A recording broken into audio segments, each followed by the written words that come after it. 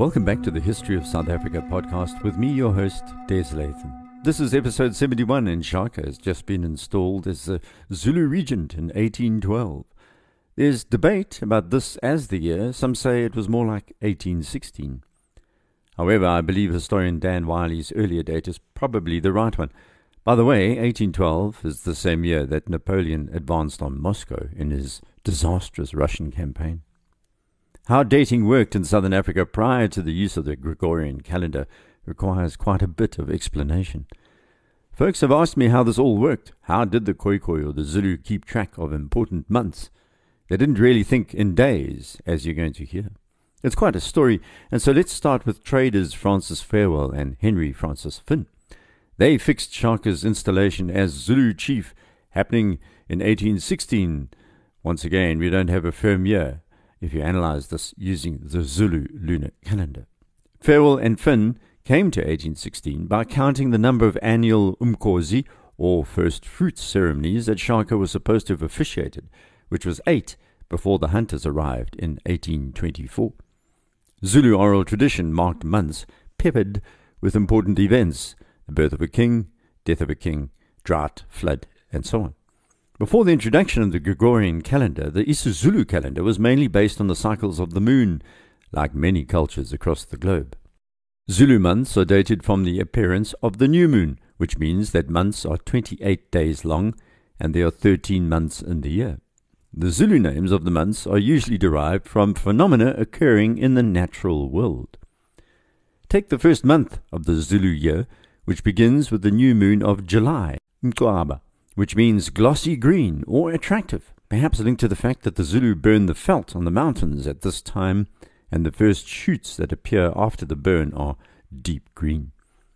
An alternative name for July is Nhloyile, the Zulu name for the yellow-billed kite, a bird that returns from wintering up north during July.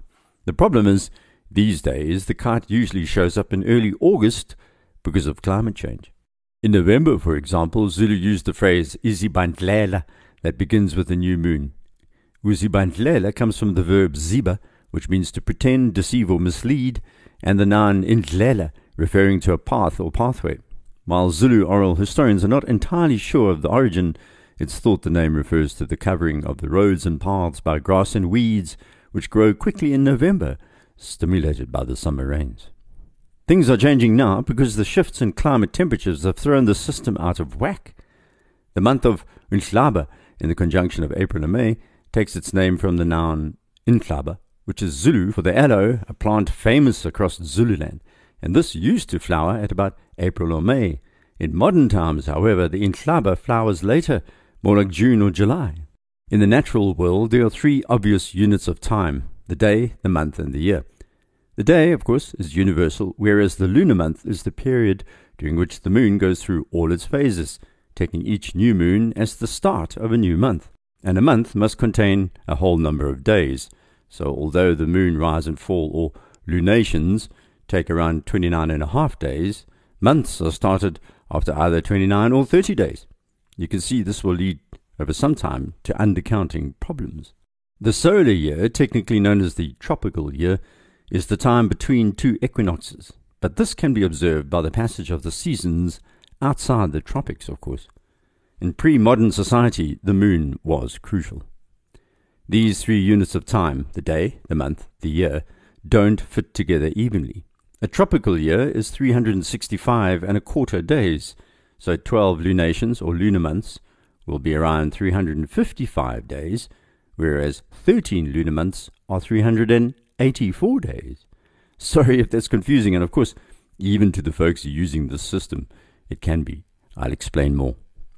To resolve this mismatch, a society uses more than one system to replace the lunar month with an arbitrary month, as in the Gregorian calendar, or use an arbitrary year, as with the Islamic calendar of 12 lunar months. The Zulu and the Xhosa, as well as the Tswana, use both lunar and tropical years, while the Hebrew and Chinese calendars add something known as intercalation. They insert an extra month to keep the calendar year synchronized with the seasons, and this is done mathematically, whereas the Zulu technique observes the natural world, the equinoxes then interpolates. The amazing thing is that the lengths of the lunation and tropical year are known accurately, and then it's possible to work out regular cycles which will rectify these imbalances over a number of years. So linked to the moon, we have what's called a metonic cycle. That is a 19-year cycle of 235 lunar months, or 12 ordinary years and 7 special years that fall at year 3, 6, 8, 11, 14, 17, and 19. This fantastic numerical system was discovered independently in Babylon, Greece, and China, but not by Southern African ancient societies. The latter automatically fixed the misstep every few years by simply inserting a special month. More about that in a moment. What that means for us is it's more difficult to pin down exact years, as you've heard in recent podcasts, involving the development of the Zulu kingdom.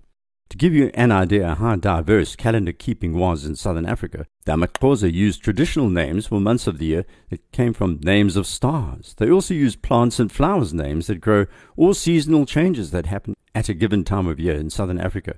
This is similar to the Zulu. The Amaxhosa year traditionally begins in June and ends in May, when the brightest star visible in the southern hemisphere, Canopus, signals the time for harvesting. But the Khoikhoi used Pleiades, not Canopus, and yet the Khoi and Xhosa lived cheek by jowl for centuries. But they still used two different constellations to trigger their important days. The Zulu used Pleiades too. The Pleiades are a group of more than 800 stars, about 400 light years away from Earth in the constellation Taurus. They're also called the Seven Sisters and appear in the northwest sky over Zululand. And the name Seven Sisters comes from Greek mythology. They were the daughters of Atlas and Pleione, who were changed into the stars. Most peoples of southern Africa use the rising of Pleiades as the moment of a definitive reset in the calendar. Some South American Indians, for example, use the same word for Pleiades and a year. So there is an extremely ancient link between Pleiades and humans on planet Earth. This use of astronomical observations is well attested throughout southern Africa, and so the two heliacal risings of note were Pleiades and Canopus. Canopus is the brightest star in the southern constellation of Carina and the second brightest star in the southern night sky. Just out of interest, Canopus is sometimes used as a guide in the attitude control of spacecraft because of its angular distance from the sun and the contrast of its brightness among nearby celestial objects. There is a tradition amongst the southern Tswana of keeping watch for the rising of Canopus, which takes place in early June, and then a prize was awarded for the first sighting in pre-colonial societies. Canopus was also connected to male initiation and rainmaking. Simultaneously, and over a wide area of southern Africa, the Pleiades were connected to the time of cultivation. Henry Callaway in 1870 quotes a Zulu informant as saying that the Isilimela or Pleiades dies and is not seen this during winter, and at last, when the winter is coming to an end, it begins to appear. One of its stars first, and then three, until going on, increasing, it becomes a cluster of stars, and is perfectly clear when the sun is about to rise, and we say Isilimela is renewed. And so we begin to dig, said the old man, and the rising of Pleiades constellation heralded the start of spring. Other local twists took place in Zululand. For example, some men would use the sighting of Pleiades in the early hours of the morning, returning from a drinking party, and then the order would go out for ploughing of the fields to begin. The early rising farmers would also see the same, and the entire stellar system would have to be seen before this took place, not just one or two stars. So the Zulu and the Xhosa and the Tswana based their traditional months on a case-by-case observation. The absence of a mathematical system means the most common arrangement is for months to be named according to the observed seasonal phenomena, with adjustment being roughly empirical. That is, by occasionally naming a month out of sequence, normally skipping or repeating a month to fit the observations. This applies to both the 12 and 13-month systems. It's like soldiers marching. When one goes out of step, he or she skips a little and gets back into the right rhythm. The Zulu also used what were known as houses of the sun. They identified both the winter and summer solstices within a few days by observing sunrise from the same location every day. The point of sunrise will move along the horizon until it appears to stop for a few days at one or other extreme, which is the solstice, then reverses and heads back across the northern skyline, back to midsummer sunrise, which is almost directly east. The horizontal calendar was known in southern Africa, and amongst the Zulu, the periods of apparent rest were known as the winter and summer houses of the sun. In all southern African cultures, this has made dating more difficult to pin down because the names of the months have also changed over time. The Zulu case is better understood than most, partly because it was still in use when the colonial government began deploying the dates, for example, in the early 19th century, and this caused labor relations problems. Because Zulu workers interpreted a month in employment in lunar terms, which led to serious disagreements with employers when they were not paid after 28 days, the employers sticking to their Gregorian calendar end-of-month payment method. The Zulu would merely look at the moon and then demand payment based on its waxing and waning. The Zulus also kept count by using something called tally sticks and would bundle these for 10s and 20s and so on. So the Zulu lunar calendar was checked by a number of natural signs, including the nesting season of the black-shouldered kite or nkwaba, which is now in August instead of when it used to be in July, as well as the river willow umfumfu, which flowers in October, and the rising of Pleiades in the night sky, which is in Hlangula, and that's in June. Then the wise men would gather every 2 or 3 years when the era approximates to a month, and there would be an argument about the correct month, which would be settled by popular consensus rather than by royal decree, and this extra month would be given a name. This extra month also caused what is known as a period of uncertainty, and sometimes known as the Ididamdoda, the month that puzzles people. Leap years continue to puzzle many, catching us out as we add that extra day in February. Is it 28 days this year, or 29? Ididamdoda strikes again. In Nguni culture, some important rituals were fixed by the moon, such as the presentation of a newborn child to the homestead. Even after the introduction of the Gregorian calendar, the traditional lunar system remained in use. All fascinating, I'm sure you'll agree. With that, it's time to return to Shaka, installed apparently in 1812 as King of the Zulus.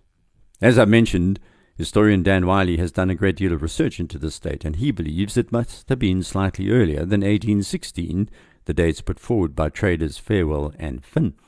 The reason is that Shaka was able to field a large force to defeat his enemy, the Ndwandwe, by 1819.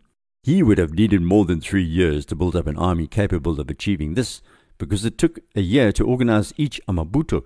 He'd need more than 3 to defeat the Ndwandwe. Secondly, Shaka was forced to retreat from the Ndwandwe twice before defeating them, and at this time it was likely that only one long-distance raid could be completed a year.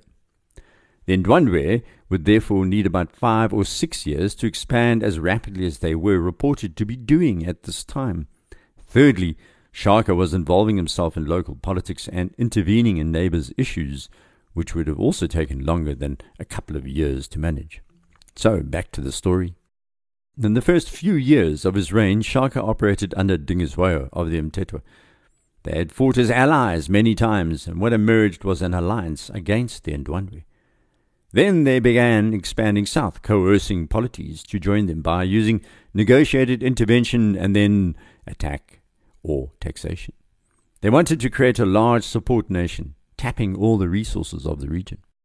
They needed men to fight and trade, and women to plant and build, and to create children to increase their power. Sources say that Shaka first turned his attention to the people living between the White and Black Umfolozi rivers, the buffer zone between the Mtetwa Zulu and the Ndwandwe. From east to west, they included the Mpanza, the Sabia, the Zungu, the Mabaso, the Makoba, and the Buthelezi. By now, most listeners would start to recognize modern family names, Mabaso, Makoba, Buthelezi in particular. That's no coincidence. Their ancestors go way back beyond Shaka's time. While we know where these people lived, pretty much along the Umfolozi, with the Mpanza furthest east, the exact location of others, such as the Pisi, the Mtumkulu, the Kungebe, the Mbuyene, the Kulu, and the Sikakani, are shrouded in mystery. And amongst the first wave of groups brought under Zulu control were the Buthelezi, which is why today the name is synonymous with Zulu power politics. It's thought that the Buthelezi had conquered the Zulu in Jama's time, prior to Senzanga Kona, and they gave allegiance to Shaka without resistance. Pungashi was the Buthelezi chief, and he was apparently in awe of Shaka from the earliest days. The story goes that a Zulu impi was on its way across the Nhlazatshe ridges, and Pungashi sent white oxen with the message, "We do not want war." Shaka is reported to have responded, "Here, my Zulu brothers, he fears the line of Zululand. He says he will not fight the Zulu nation. He is a man, this Pungashi. He will survive to a great age. The army will never go against him again." And that is true. And this is why leaders like Mangosuthu Buthelezi continue to wield power within the Zulu traditional sphere. So Shaka now lifted his eyes and viewed the Inchalini across the White Mfolozi with interest. They were going to fight back. Shaka never managed to ensure their allegiance throughout his period of rule, although they were in his backyard. They had already conquered Zwide of the Ndwandwe before Shaka took over as Zulu regent. We'll come back to their story later. One of the most important people who created much of the Shaka myth later were the Zungu people, who lived just above the confluence of the White and Black Mfolozi rivers. Close to them were the Makoba, who also became problematic for Shaka. Their region was lush, ideal for cattle and farming, and naturally their territory was eyed with interest. A succession dispute led to one faction calling in Zwide of the Ndwandwe, while the other headed off to Shaka. There were marriage connections between the Zungu and the Zulu, since Zangakona had ensured this. It's what happened next that has tainted Shaka in the eyes of the Zungu. Oral tradition says a wife or wives of Zungu chief Mchichizelwa refused to give Shaka a drink of water on a hot day, saying, "Go and lap it up from the stream yourself," and then they laughed at him. Shaka sent an impi around to kill the women, and during the raid he had hlabonged with some of the Zungu girls, basically raped them. One reported he was impregnated by Shaka, but Dingiswayo shrugged off the story, saying, "What can I do?" Mchichizelwa fled his Muzi after the incident. This, of course, is a political story. It's not just social abuse, because Shaka immediately supported the installation of Sidinanda and gave him a Zulu bride. There are a few rape stories involving Shaka in Zulu oral tradition, which we believe could be true, but could also be a metaphor for political conflict, not just a story about his proclivity for sexual assault. The Zungu joined the Zulu and became more than just another group of men fighting, just another Ubuntu. No, they became known as the Amankenichani, the wild dogs, and survived as a regiment all the way through to Cetshwayo, who was going to fight the British. One of their offshoots were the Mpungos, the most famous of Zulu outfits. Zwide was furious when he heard what Shaka had done to the Zungu and sent his Ndwandwe regiments to attack the Zulu Zungu and defeated Shaka's army. This was the first of Shaka's losses.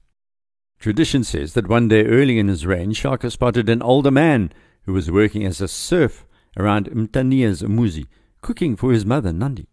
The man was odd-looking, thought Shaka, because he was what was called an Isantuti. He hadn't had his ears pierced or bobozed. In Zulu tradition, men have elaborate earrings, placing large wooden plugs in their lobes, which end up being stretched to fantastic lengths.